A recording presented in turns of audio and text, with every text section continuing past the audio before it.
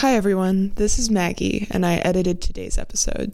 This might be the first time you're hearing my voice, but like many other members of the Divided Families podcast team, I've been working behind the scenes for some time. In today's episode, Paul pulls back the curtain to introduce two more members of our team.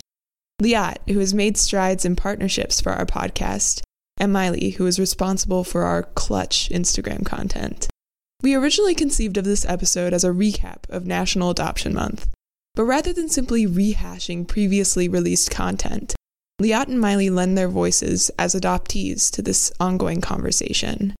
As much as the stories we share might be revealing of certain social institutions on a large scale, they are also inherently tied to the lived experiences of individuals. The mission of this podcast is to draw connections between stories of family separation. But in looking for an overarching theme, we must remember the humanity of the individuals sharing their stories, that we are not abstractly drawing lines between social conditions, but honoring the individual experiences of real people.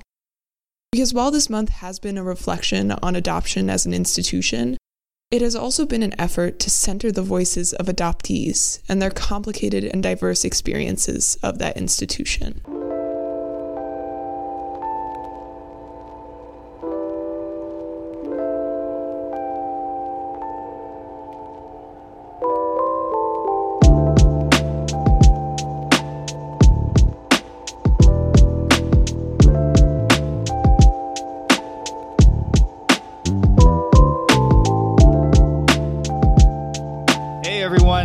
Welcome back to the Divided Families podcast. This is Paul. As listeners may know at this point, just want to wish you a happy Thanksgiving. Hope you're able to spend it with families and loved ones.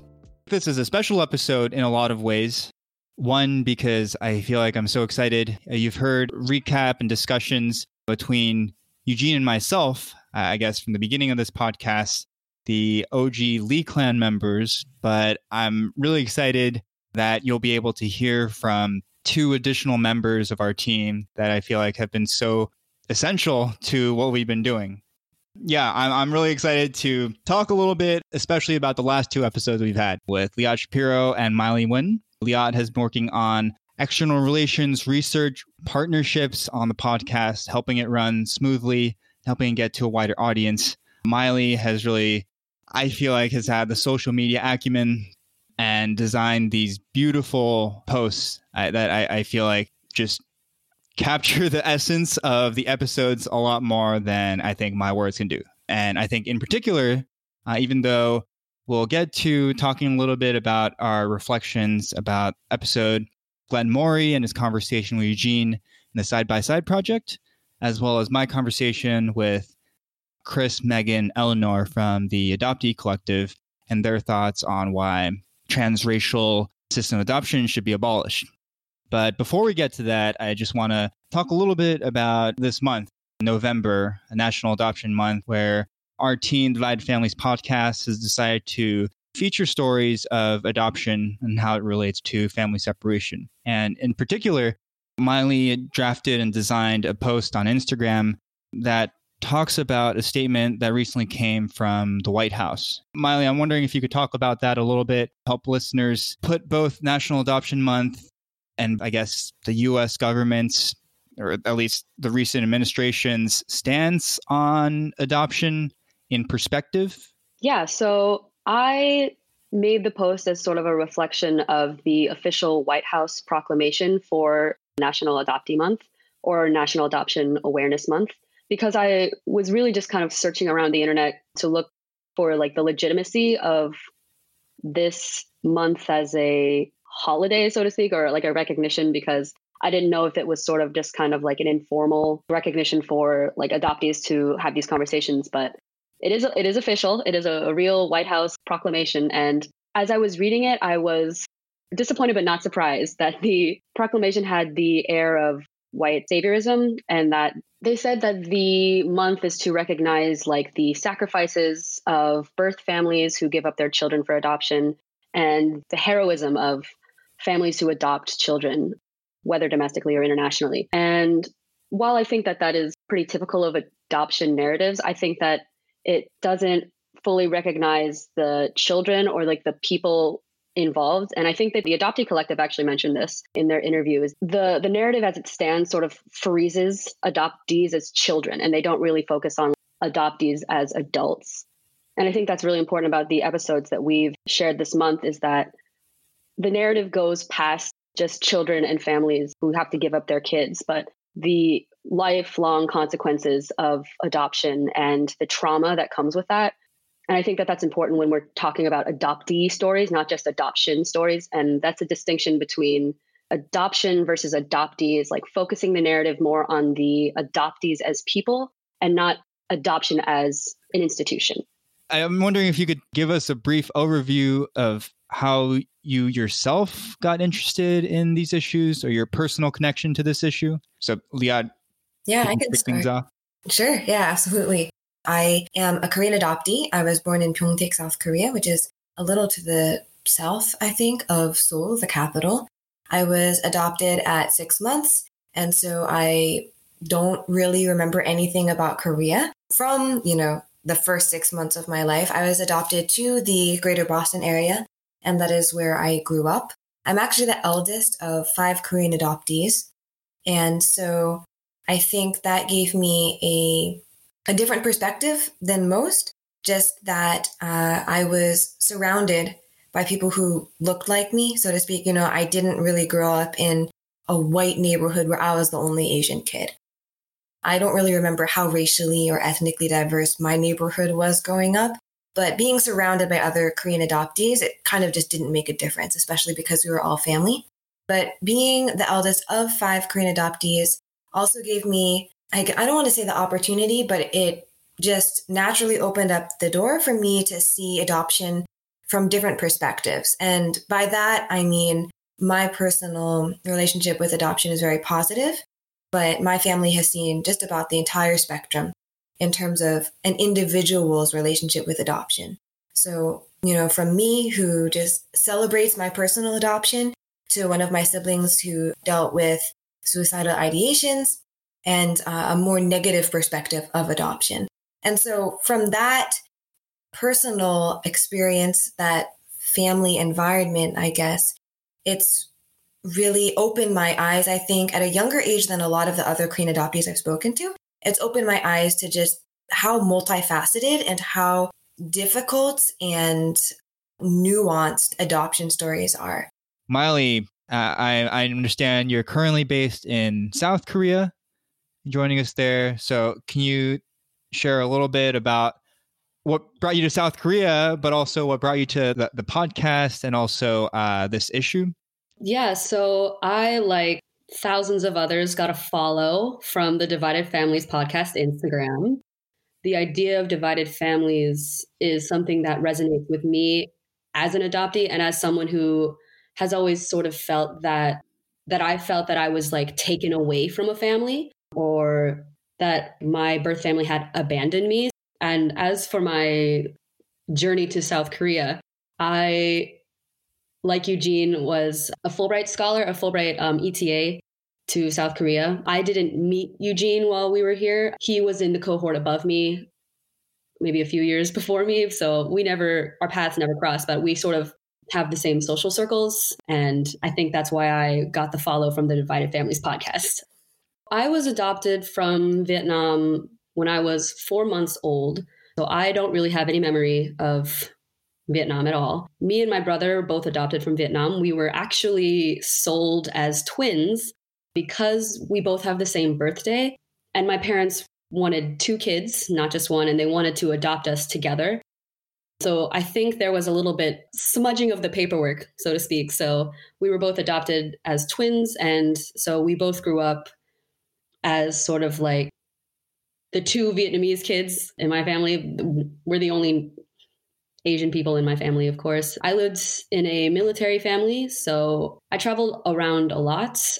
When I first came to America, I think I lived in Virginia first, and we moved around a lot. I ended up in Hawaii for a little bit, but most of my childhood was spent in Ohio, which is currently where my parents are now, and where I did most of my intellectual actualization happened in Ohio.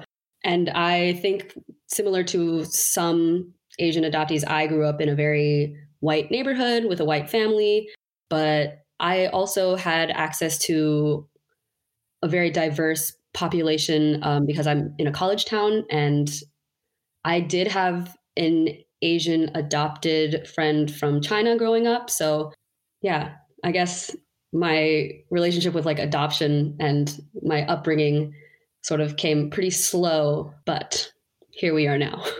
Something that I'm also curious about is, I guess, both of your experiences in and with South Korea, which I know is a place that has personal significance for all three of us, I'm sure, in different ways. But I just remember listening to the conversation between Eugene and Glenn talks about his first time going back to South Korea, I guess, since he was adopted. I think, I want to say for the first time in almost 40 years. I think it was in 2005, and he was born in 1960.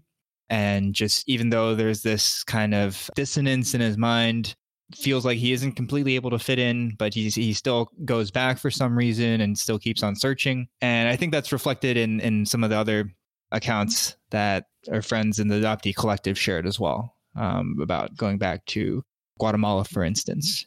I'm just curious, Liat, I know you've been back to South Korea a couple times, have been able to meet and experience some really impactful things. Could you share a little bit about what your experience has been like there?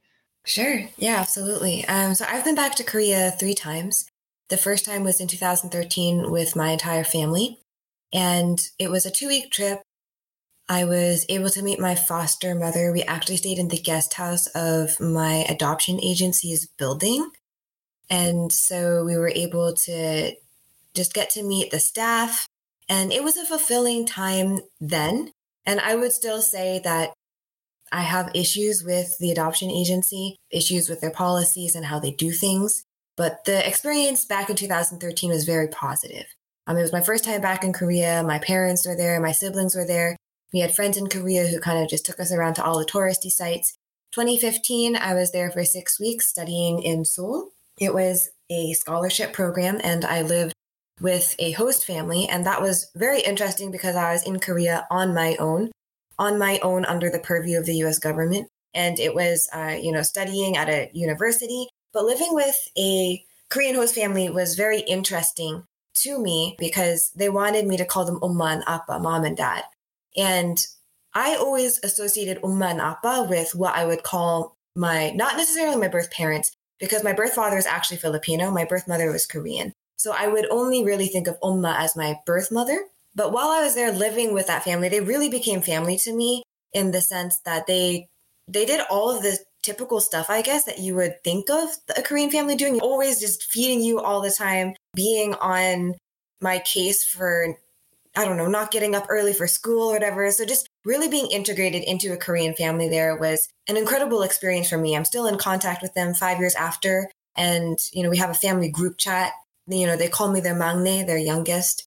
And so I think being integrated into a Korean family unit was healing for me in a way that I didn't really know that I needed and I didn't really expect.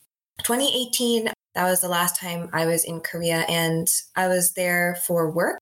I am on the board of directors for a nonprofit organization called the Korean Kids and Orphanage Outreach Mission, or KUM. And in Korean, KUM means dream. And essentially what we do is financially support children's homes in Korea. We support primarily 3, and we fundraise in the United States. We're a virtual board, so everything that we do is virtual. We fundraise stateside, and then we send that money over to the 3 children's homes that we support, and they use that to provide preschool and college scholarships, as well as hosting different events for the occupants of the children's home. And the reason why I say occupants is because I feel like a lot of the times when we talk about children's homes, we think about children. But one of the children's homes that we support, or rather one of the homes, I guess, is a special needs home. So it's a home for children and young adults, and not even young adults. Some of the people who live there are actually in their 40s. So just individuals who have cognitive and physical challenges. It's very fulfilling for me to give back to the community that I came from, And I think that's one of the reasons why I continue to work with KUM, just because I see it as a personal mission to give back to, the little brothers and sisters over in Korea. And so for me, that's a way to engage with my community of origin, so to speak. And also, I think one thing that I found also fulfilling in a rather indirect way is my interactions with other Korean adoptees who are within my social circles who find out about KUM and then who are also motivated to give for a similar reason. And I think it's just so incredibly powerful that we are able to not necessarily recapture a sense of our identity, but just, I guess, kind of validate everything, the emotions and the thoughts and just the questions that we might have, and give back tangibly to, the children we might have been. And again, that's not to say that adoption is a rosy process and should be celebrated all the time, because that's obviously not true. But just for me personally, being able to give back in this sense is, so incredibly meaningful. I think one thing that I want to ask is something, I think a theme that's come up time and again with a lot of interviewees on the podcast is closure, but also a sense of belonging that comes both from separation and reunion. I guess just a family and its relationship with belonging. And I want to ask both of you how you felt about, I guess, listening to some of both the conversation between Glenn and Eugene and also some of the stories that was featured in the Side by Side project. For those of you who haven't checked out the project, and Glenn describes it in the episode, it's, I believe, 100 interviews, all shot in a similar medium with adoptees from Korea who are now all over the world, from Australia to Sweden to the United States. And I just think it's very powerful because, as Glenn says, there's no single story. There is that TED Talk by Chimamanda Ngozi Adichie that he mentions, that Glenn mentions in his interview, about the danger of a single story. And I think that that's really important for adoptee narratives because, again, the adoptee narrative has been very much focused on the family and like the parents and not so much the children. So there is sort of this mystique around adoption stories. There's not a lot of representation. And so I think that it is really important that there are a diverse showing of adoptee experiences because it humanizes us in a way that has been lacking in other mediums. And so I think that these very forward interviews are really important to show the diversity of our experiences. Yeah, I think Miley, their words are perfect. It would be so cool to have a project where it was Vietnamese adoptees or Chinese adoptees, just everybody from just around the world, and including domestic adoptees, just having a similar kind of thing where the background is the same and the setup is the same and the format is the same. That would be really interesting to me just to be able to draw a connecting line just across all spectrums of, nationality or ethnicity. That would be super interesting to have a larger platform, for that similar kind of format. Yeah, I'd be really interested in listening or viewing something like that as well. And I think in some ways, this podcast itself on a meta level is kind of an attempt to do that with Korean American divided families, which is, I guess, kind of my background and where I was coming from. In an attempt to connect different stories, feature different stories of family separation. I think it's Glenn who talks about in that episode the sense of solidarity or the sense of, I don't know, comfort or maybe courage that interviewees got when they heard other interviewees' stories, and how that made, I guess, the barrier to entry a bit lower, made them feel a little easier to share their own story. I don't know how comfortable or where both of you are at in terms of sharing your own adoptee experience, sharing your own background, but I'm just curious how that statement resonates with you of, listening to others in the adoptee community come out and share their stories, and if that makes you feel like, oh, I should share mine too, or not. Yeah, I think that having access to these different stories, because I think that it's really important, because I think as adoptees, there is this sort of unspoken rule where you have to be very careful about how you express your opinions about your adoption because you don't want to seem ungrateful, especially for your family. Like, I grew up in a very loving home. I love my parents, but I am still a little weary to talk about any like negative emotions that I have about adoption as an institution and like my own personal experiences with like that kind of trauma, because I don't want to come off ungrateful. Like, I don't want people to see me and how I criticize the institution as like, oh, you're just ungrateful. Like, you need to be more thankful that your parents like rescued you from this poor country. So I think that it's important to see all of these other people sharing their experiences, to sort of have that leg in and be like, oh, okay, I'm not the only person that feels complex emotions about adoption. There's like all these people who are sharing their stories and having similar experiences, awakenings, if you will, coming out of the fog, as the Adoptee Collective would say. What a perfect transition. Speaking of awakenings, and I mean, I wasn't familiar with this notion of coming out of the fog, but something that I also really appreciate, I guess I'm giving ourselves a pat on the back here about Divided Families podcast, is that I feel like we try to feature a variety of perspectives, not just a singular narrative on family separation. But I learned a lot from my conversation with Chris, Eleanor, and Megan from the Adoptee Collective. And at least to me, they came off as very grateful and appreciative, but at the same time, very critical of the system of transnational, transracial adoption. And each of them, I feel like, in their personal stories, talked about how this coming out of the fog, this consciousness was actually one that was very radicalizing. I'm really curious, too, because I guess all of us are from the same generation. Both of you share different lived experiences they do. But I'm curious what you thought about hearing both their stories and also kind of their reflections from those experiences of coming out of the fog. I really appreciated hearing their stories.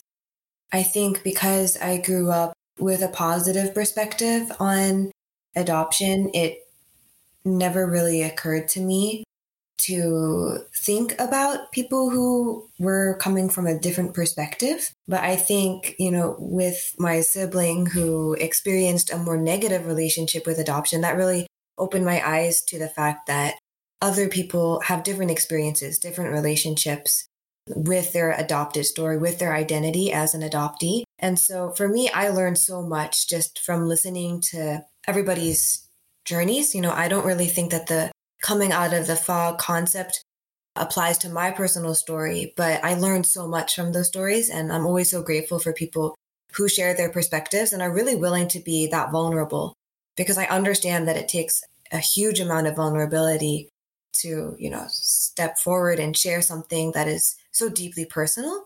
I don't think that I would have that courage and that bravery. I'm sure it would take me a much longer time to get to that point where I would be comfortable being as vulnerable as it takes to really just, in a sense, just put your heart out there and explain, this is what I think, this is what happened to me. So I have, so much respect for all of these different stories. Again, that just goes back to the point that Glenn mentioned, just the danger of a single story and just really listening and learning from other people.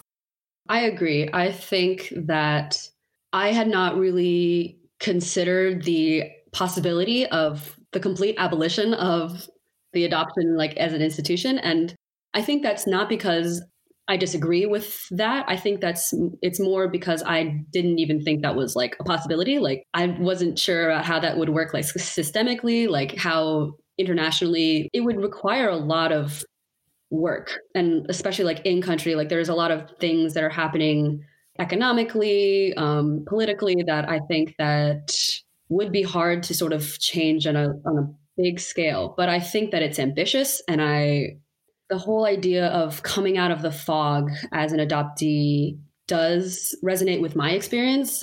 I don't have negative attitudes about my adoption and my family specifically. I love my family. I love my mom. I love my dad. But I think that I really started getting interested in like the politics of adoption and like sort of the social ramifications in the long term because I went to an adoptee camp, like an adoptee summer camp through Holtz International. I'm not a Holt adoptee, but I met a lot of Holtz kids through that program, and like having them share their stories about their adoption. I think that it was when I was younger, I went to this camp in middle school. At the time, I was like, oh, this is great. Like, I love being around all of these like other Asian people that have the same experience as I do. But I think that I also, as I got older, I found myself disillusioned by these narratives that like, oh, adoption is great. It's like all of this like cheery thing. But of course, it's a camp put on by an adoption organization. The people in the adoptee collective, their stories were, when they got older, they sort of had this realization that like their adoptions weren't all these like cheery, sunshiny stories of like perfect fairy tale endings. And I think that the coming out of the fog happened for me specifically when I was a freshman in university, when I was participating in a counter protest. Someone essentially had asked me if I would have rather been aborted than adopted. And that's when I kind of realized that like people don't exactly view me as a person always. It's kind of like I'm just a piece in an adoption story. Like I'm just a character in this fairy tale story. And that's really when I came out of the fog and realized that it was like something needs to be changed. Yeah, I'm still trying to process and sit with what you just said. I think I don't know how that feels like exactly, but what you said about you feeling like people not often treating you as a person on your own, but just as a piece of a larger adoption story. But I feel like that's so often the case with family separation or divided families, where one person is just seen as inextricably linked to their family member, especially on a political level. And I think that makes me think about, as I mentioned before this conversation, I just finished reading Nicole Chung's memoir. It's a Korean adoptee called All You Can Ever Know. And I think a lot of it is inspired by her own search for her birth family is sparked when she is pregnant with her first daughter. But I think toward the end of the memoir, she talks about how she no longer thinks about adoption as good or bad, instead more along the lines of like realistic or oversimplified. And I feel like in a lot of cases, family separation in general seems very oversimplified. And I don't want us to talk about anything just purely in terms of black or white, good or bad. But one idea that did come up in the conversation with Chris, Eleanor, and Megan was this idea of one image of adoption being kind of about like something that's beautiful, creating family, and another image of adoption as one that's, negative and separating family, and how an adoptee has to deal with both duality and that dissonance. I'm just curious of how that statement, if it resonated with either of you, this duality of adoption is something that is divisive versus something that creates and builds and strengthens family. I think that the differentiation between like creating family and separating families is really pertinent. I think that most of the narratives surrounding adoption right now are very much like a creating family. Like it's a beautiful thing that these children who couldn't have like parents sometimes are connected with parents who couldn't have children. This whole idea and this idea of kind of like a made family or a found family is really prevalent. But like that is part of the experience, which is great. But I think that like to make a family, you have to recognize that the parts of that family come from other places. When I grew up, I wasn't really cognizant of the idea that I had been taken away from a family or that I had this feeling of loss.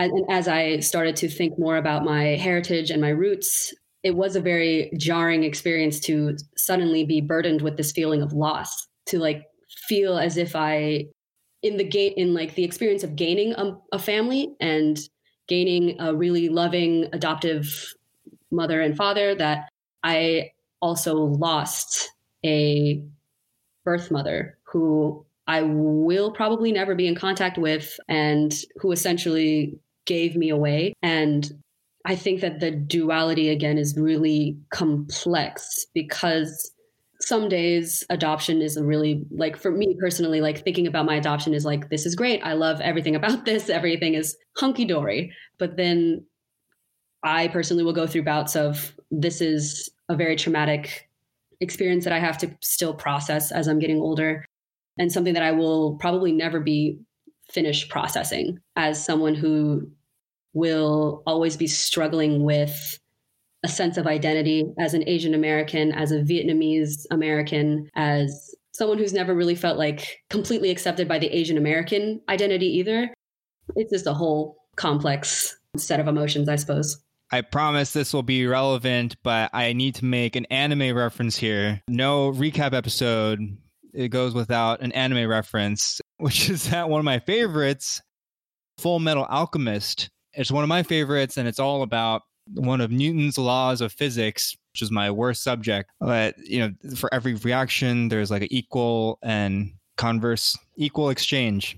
I don't know if this makes the adoption or adoptee experience unique, in that gaining and creating a family comes at the cost of losing or kind of dividing another family.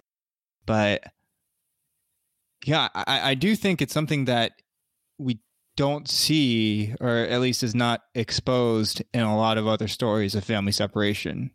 And I think it's the first time that I thought about it in that way. So, Leah, any thoughts on your end on this duality of the adoptee experience? It's definitely real. It's interesting because I've definitely had moments where I'm like, I wonder what my birth mom's doing, especially, so I'm 23 and she had me when she was, I think she would have been, she was very young. So 22, maybe 23. And so I know that as I was approaching the age that I think she probably was when she had me, I was like, it would be so strange if I was like, I tried to imagine myself in her shoes and I was like, I can't do this right now. And that kind of overwhelmed me for more than a couple of minutes, where I was just like, wow, you know, I have this little thing that I told myself growing up, where if I was really, really upset and I didn't want to talk to anybody, I would like talk to my birth mother. And I saw her as like the middle star in Orion's belt. And that was kind of just this really vague, but still very bright. A star isn't a person, right? But I just felt as if I was directing my thoughts to the middle star in Orion's belt, it was a way for me to just talk to her. And that was kind of how I comforted myself growing up. And it wasn't really anything very consistent. It was, you know, if I was really, really upset, like if a family member had passed away or something, I would just talk to my birth mom. Or, you know, if I was confused about something, I would just, you know, and I kind of just created this alternate entity, I guess, for her. And that's kind of just how I dealt with any of the hard moments, you know, that were associated with not having her in my life. And I think that now as I'm older, well, because I did send letters to my birth mother, actually, and I know that she's alive because the adoption agency said that she received the letters, but she didn't want to have any communication with me. And I was actually kind of relieved at that because I didn't want to have to deal with talking with her, which sounds horrible. And I know that is, you know, it's not the most gracious attitude for me to have had, but I was almost relieved because I didn't have to sit down and really process all of that stuff, because I don't think that I've really ever sat down and processed, you know, I don't really have this person in my life, the person who gave me life, just because I've always created this separate entity for her, if that makes sense. So in a sense, she's always been a part of my life because that's how I created it to be, which I think is another reason why I see myself as not really having a coming out of the fog moment, why my adoption story, why I have such a positive view of it, because I created this but because I had created, you know, this entity for my birth mother, it was there and there was a fixture in my life. So I didn't really ever have to sit down and think about, okay, so she was my age, et cetera, right? But then once I did, I didn't really want to dwell on it that much. Well, it could have been me being a coward, but it was also just me just not wanting to sit down and really think through things. And so I just rechanneled it through my work with Coombe.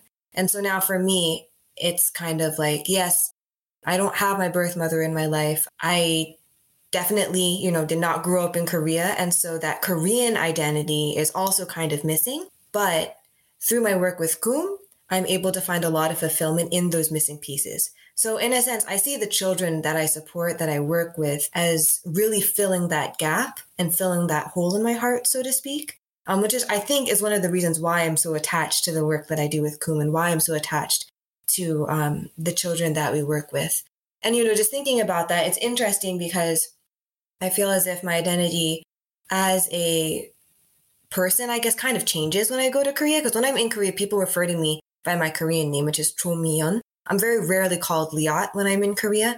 The only times they call me Liat, my friends, is when they have to ask me a question about English, which is so weird. I don't understand it. But if they say, hey, Liat, I know that they're about to ask me something about the English language. But when I'm in Korea, every single time that plane lands on the tarmac at Incheon, that's when I always feel as if I want to cry. Always, every single time. And when that plane's about to, take off to go back to Logan or wherever, to go back to the States, I also feel the need to cry. And I usually do cry whenever the plane lands in either country. And I think that is me just subconsciously realizing that there was a life that I could have had, but I didn't have. But yeah, I guess just to deal with all of that, I work with GUM, and then I also love working in behind the scenes capacities like I do with DFP, where we're able to elevate the stories of others. And so I think in a very roundabout way, that's how I deal with the duality of, having a family, yet not having a family. Thank you for sharing and reflecting. And I'm so glad we've had this conversation because I feel like I've learned a lot about each of you and just have a lot to think about myself. I think it's not often, we've had almost 20 episodes at this point, and each of them I've learned something different. But I think this conversation honestly has been one of those, I don't know about aha moments, but I guess moments where I think a little bit deeper and more critically about family separation. Something that we end every single episode with is, and as we close, I guess how our podcast, our team is commemorating National Adoption Month. Is there anything that you feel like listeners can do to educate themselves, learn more, support adoptees, all of the above from your perspective? Yeah, I think that people should try to be more diligent about listening to different adoptee stories to sort of break this narrative that we've all really been fed about adoption being this really sparkly, happy ending kind of deal, because that's not the whole story. It is not.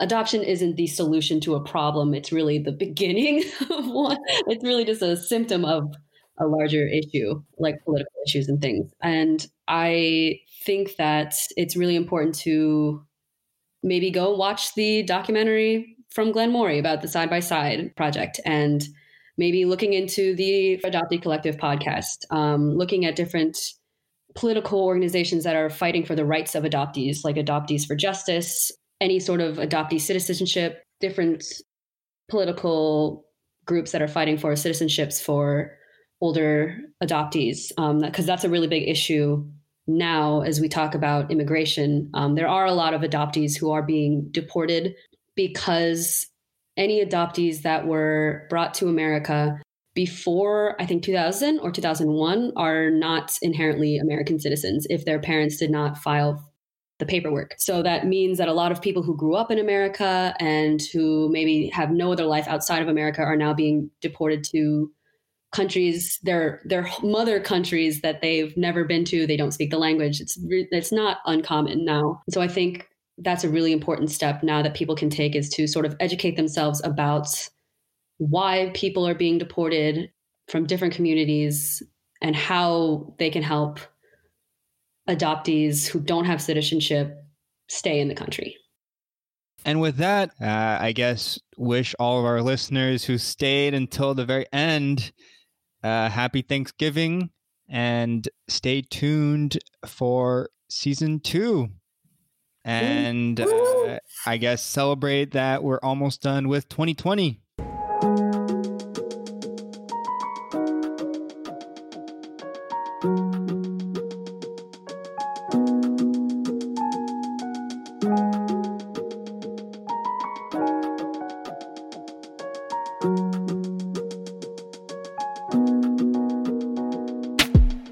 Whether this was the first episode you'd listened to from us, or you've been with us from the start, thank you. This episode marks the end of our first season, and in honor of that, we will be taking a short break to collect ourselves, celebrate the end of a hellish year, and thoughtfully prepare new content for you all. In the meantime, please keep in touch with us on Instagram at Divided Families Podcast, where we will keep you posted on our forthcoming episodes. Thanks as always to Flannel Albert for the sick beats. Stay healthy and safe over this strange holiday season, and we'll see you in 2021.